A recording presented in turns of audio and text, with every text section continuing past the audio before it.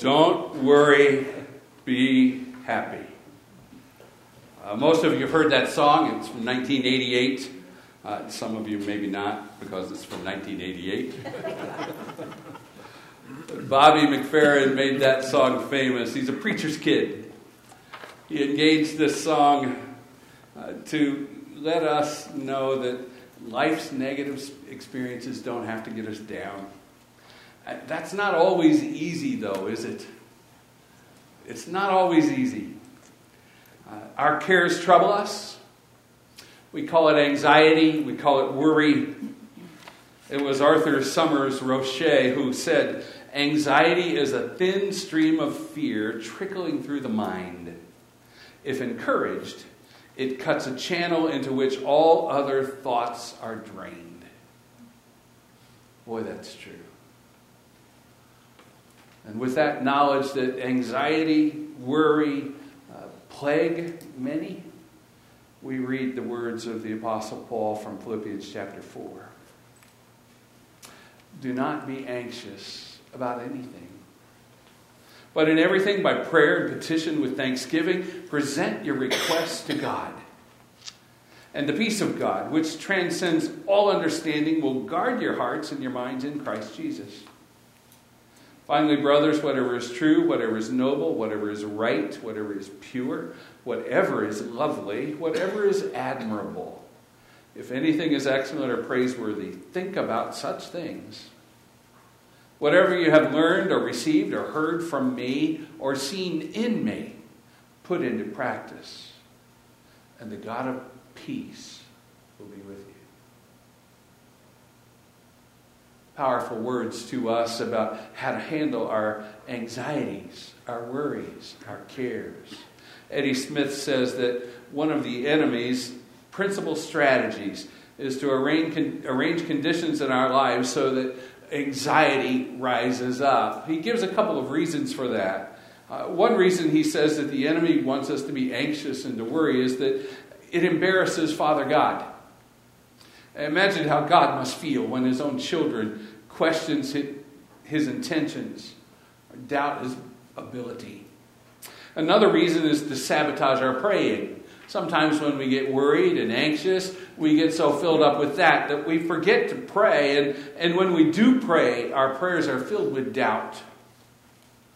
And of course, we know that the Bible tells us that when we pray with doubt, that God can actually provide what we pray for. They will not be answered. You see, worry isn't a failure to trust. Worry and anxiety is misplaced trust. It isn't the absence of faith. It's a faith in the wrong thing. A worrier has more faith in the enemy's threats than in the Father's promises.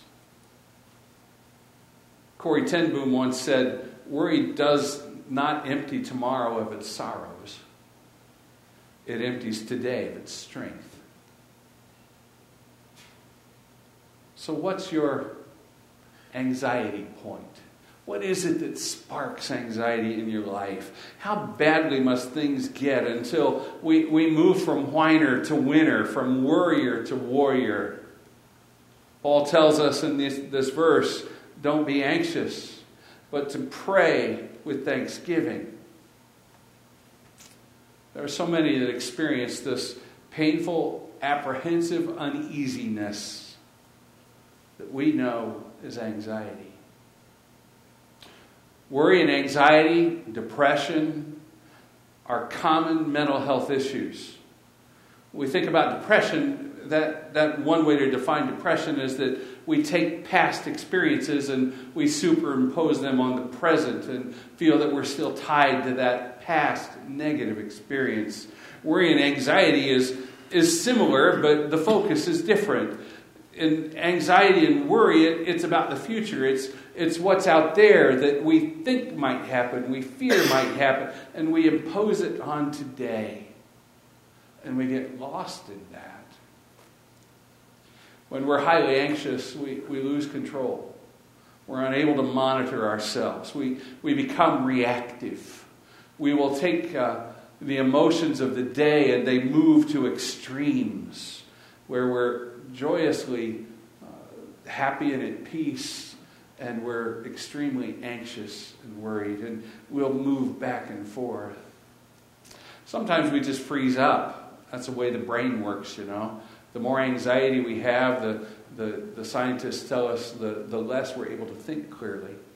And so we just freeze up, unable to even make the simplest of decisions, like stop worrying about that. We get set off by small issues and slight changes.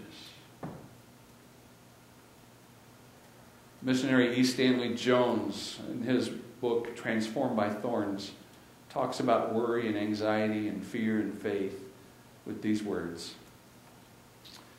He said, "I am inwardly fashioned for faith, not for fear. Fear is not my native land. Faith is. I am so made that worry and anxiety are sand in the machinery of life. Faith is the oil. I live better by faith and confidence than by fear, doubt, and anxiety.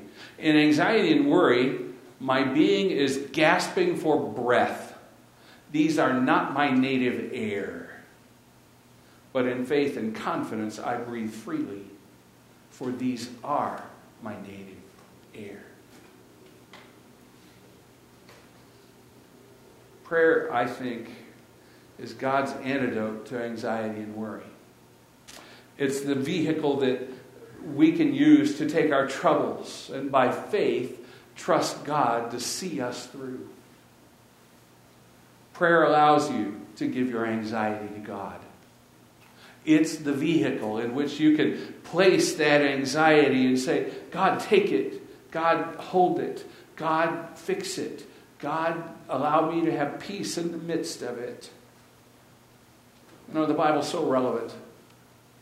It talks to us about these issues of mental health, and we think there's something new for our time.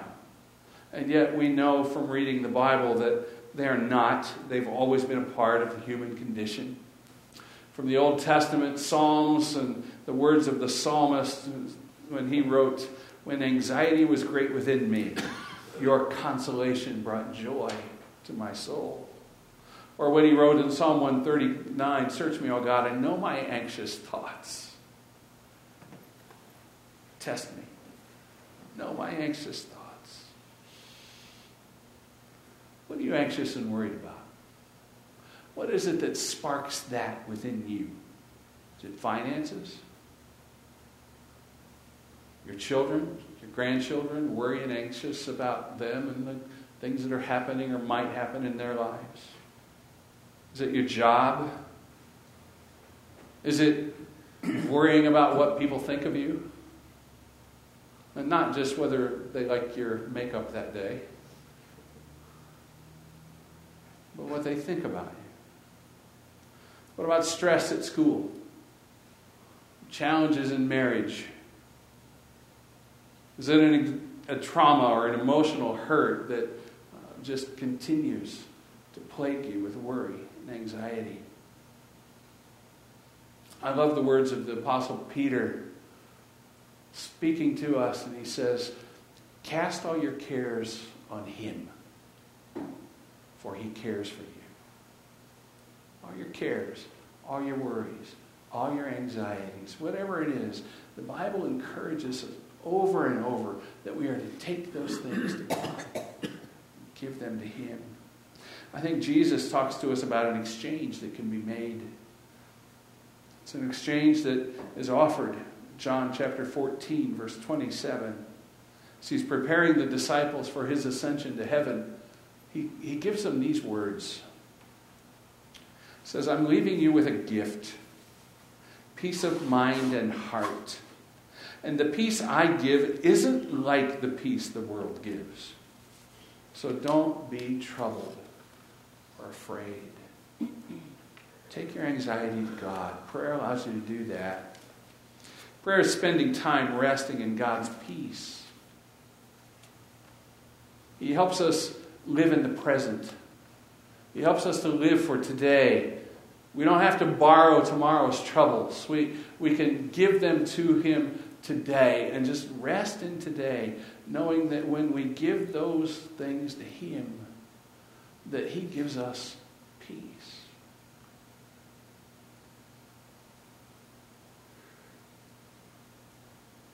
Jesus himself said, so don't worry about tomorrow. For tomorrow will bring its own worries. Today's trouble is enough for today. One of the favorite writers in the Christian world today is a man named Gordon MacDonald. He said, no man ever sank under the burden of the day.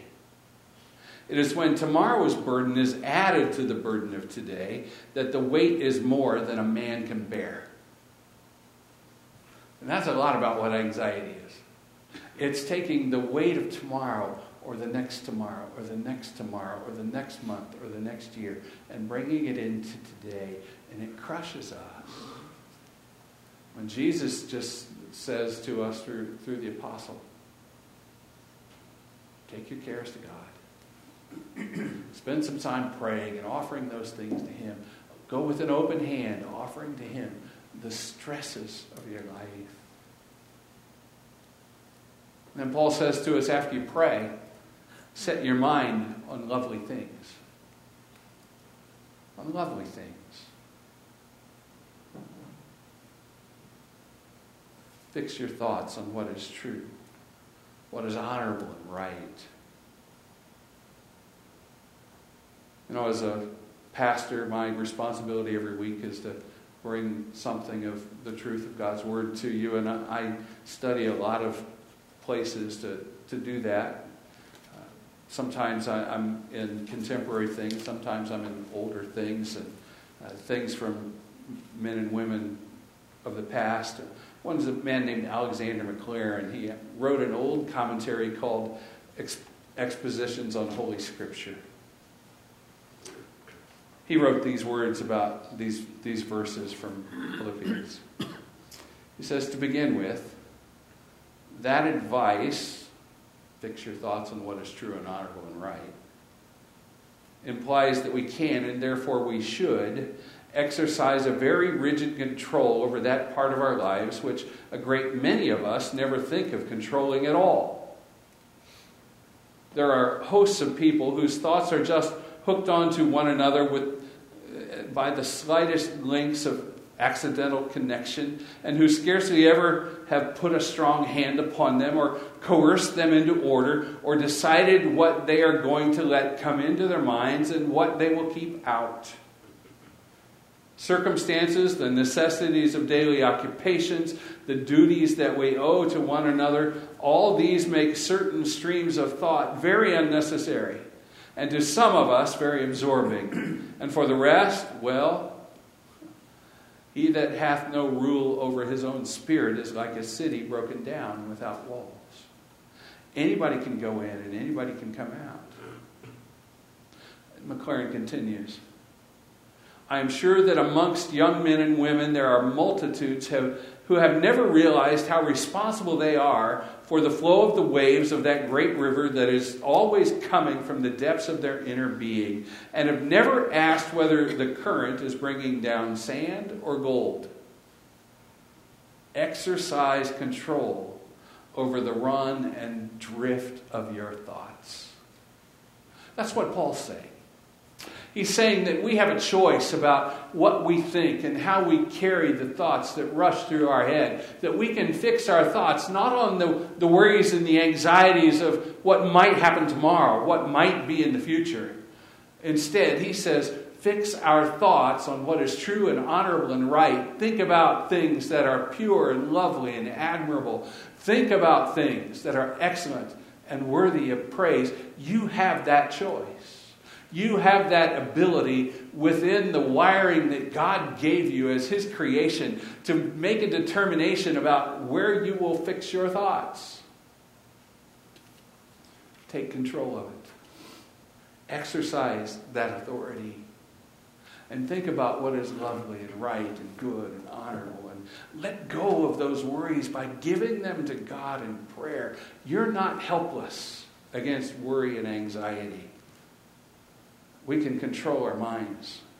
We can exercise discipline over what we think. And it will set us free. And one more thing Paul said to us.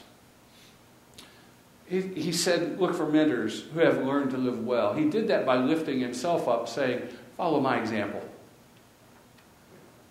What you've learned from me, what you've seen in me, put into practice.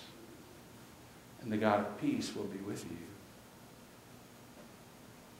It'll be interesting someday to talk to Paul about that particular thought a little more deeply. But certainly here's a man who had learned to live in peace in all kinds of circumstances. He'd been beaten more than once, left naked, left for dead. He'd been shipwrecked. He'd been bitten by poisonous snakes that everyone thought surely he would die. He'd been persecuted and run all over the Roman Empire, run out of towns and villages for his profession of the gospel of Jesus, and yet somehow he was able to live well and not worry about tomorrow, not worry about the future, not worry about what might happen as he took his strong stands for Christ. He was able to balance all of that and still be able to say, hey, if you're troubled and you're worried, if you're filled with anxiety, just listen to me. What you've heard in me, put that into practice. If you live the way I've lived, you'll be able to handle those things. I would encourage you, if you find yourself having difficulty with worry and anxiety, to look around you and find someone who seems to just be able to always live at peace and tranquility, who has an ability to manage the ups and downs of life and keep an even keel and keep a positive disposition in the midst of it, and sit down with them over a cup of coffee and say, tell me how you do this. What's your secret? Help me. I think one of the beauties of being a part of the church is that we have each other to lean into in times when we need it, and a part of that is to take wise counsel from one another. So look for those kinds of people who can help you be at peace, to live an anxious-free life. Pastor Rick Warren says, worry is a sign, a red flag, that something other than Jesus has become the center of your life. I want you to watch a video clip of someone talking about their own story, their own struggle. A pastor from Southern California who is very open and transparent about the issue of anxiety and how he deals with it. Let's learn from him today.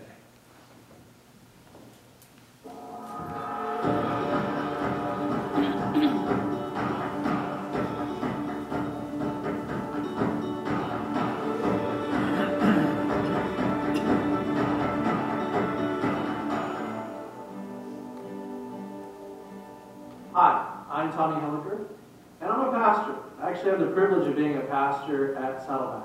But that's not exactly all who I am. When I was in college, I actually had my very first panic attack. I didn't even know what that was. I was in my dorm room. It came on me very quickly, very suddenly. I felt like I was literally dying. I had my roommate rush me to the ER. I felt I was short of breath. My chest was heavy. I didn't even know what was going on. I'd never even heard the word panic attack before. They did all kinds of tests, and I'll never forget when the doctor walked in a few hours later. He looked at me and he said, "You're going to be absolutely fine." And I was shocked because I thought for sure something was wrong. He said, "I want you to know you're actually struggling with anxiety and you're having something called panic attack." Now I thought I was dying, and he said I was going to be okay, and I didn't have a clue what he was talking about. But he sent me on my way, and that started a journey for me that has lasted up until today. And that is that I'm somebody that struggles with depression. I go in and out of bouts of depression, I have anxiety, and I struggle with panic attacks. At nighttime, oftentimes I'll wake up with a panic attack and be sweating and not even sure where I'm at sometimes in my bed. And I didn't even know that was a problem until I got married. And my wife said, "You know what, there's something wrong here, you need to get help." For me, I realized that life became a lot like a tightrope act. And that some days I would do really well. I would get from point A to point B, I wouldn't have any problems, and I could manage relationships and manage the day, manage the demands of life that I would have. And I would make it to the other side, and I would be excited on some days, and other days I'd just be relieved I got over there. And then some days, I wouldn't do so well. I would take a couple steps forward. I might begin to fall a little bit. I would lose my balance in life, and I wasn't sure if I was going to make it across. And I had to ask myself, what is my safety net? What happens when I fall? Where do I turn, and what do I do? And if you're struggling with mental illness, or you're struggling with depression, or anything in your life that is hard for you, that's the question I would ask for you, and that is, what's your safety net? Where do you turn to when you go through struggles? You should never be ashamed of your brokenness. Everybody is broken. In fact, you should never be ashamed of what you can't control your body does. And know that Jesus died for your brokenness. My depression, my anxiety, my panic is my story. It's part of my story. And Jesus died for my story. He died for your story. And He wants to redeem your story in the midst of your brokenness. And so some practical things that I had to do that I would just encourage you to do is I first had to seek help. I had to seek help physically. I had to go to a doctor and find out a little bit more about what was going on with my body and see if there was any kind of medication I needed to help, or if there was any kind of therapy I needed to do. And so I want to encourage you to seek help and not be ashamed about it. Don't be ashamed of your brokenness. We're all broken. The second thing that I need to do is I need to make sure I have the appropriate amount of support around me. And so I started going to counseling. I've been in and out of counseling for way over a decade. In fact, I just finished up counseling. I've been in it for over a year. And it's great. It's been very beneficial for me in helping me deal with my depression and deal with my anxiety. And you don't need to be ashamed about going to counseling. You don't need to be ashamed about needing to get help. The third thing I would encourage you to do is follow the directions of those who you've placed in your life and those you sought help and the suggestions they give you. If they tell you you need to be on medication because that's what's best for you, take your meds. If they say, you need to continue with counseling, maybe go to therapy, do that counseling. Do the other therapies that they recommend. Look at the spiritual life that you have. Look at the spiritual helps that you have and what nourishes your soul. And so are you part of a local body of believers? Do you have a small group around you, a group of people to support you and love you?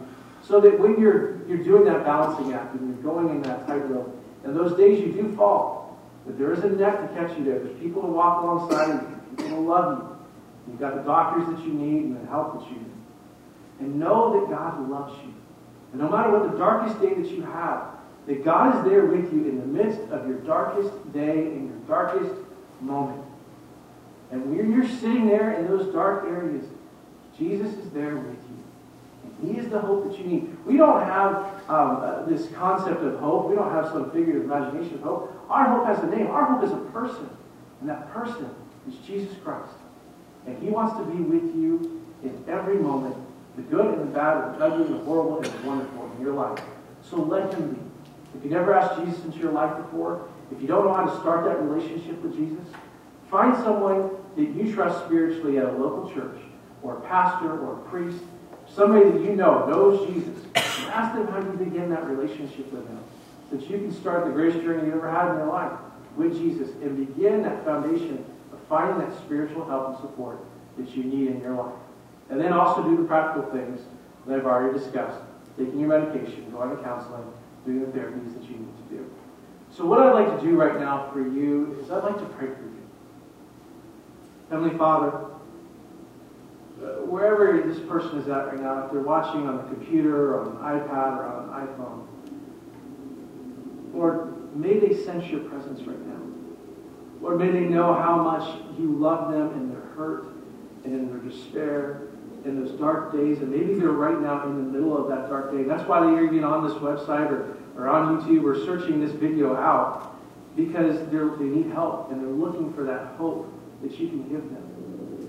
Lord, maybe they've gotten to the end of their rope and they're just ready to give up on life. Lord, wherever that person is at, wherever you're at right now, God, I pray that you would just intervene in their life and that they would know that there is a hope, there is a way out of these dark paths, these dark days, and that you love them, that you've got a plan for their life, and that this is not the best there is. There's more to come. There's better to come.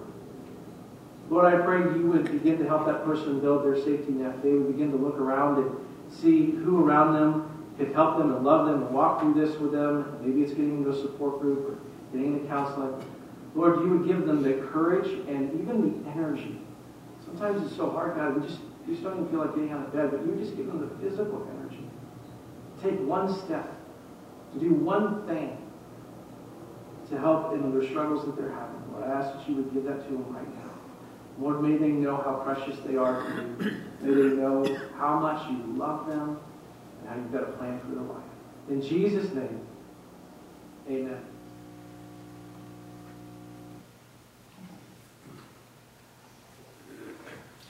Well, to say, don't worry, be happy, is far too simplistic a response to the issue of worry and anxiety.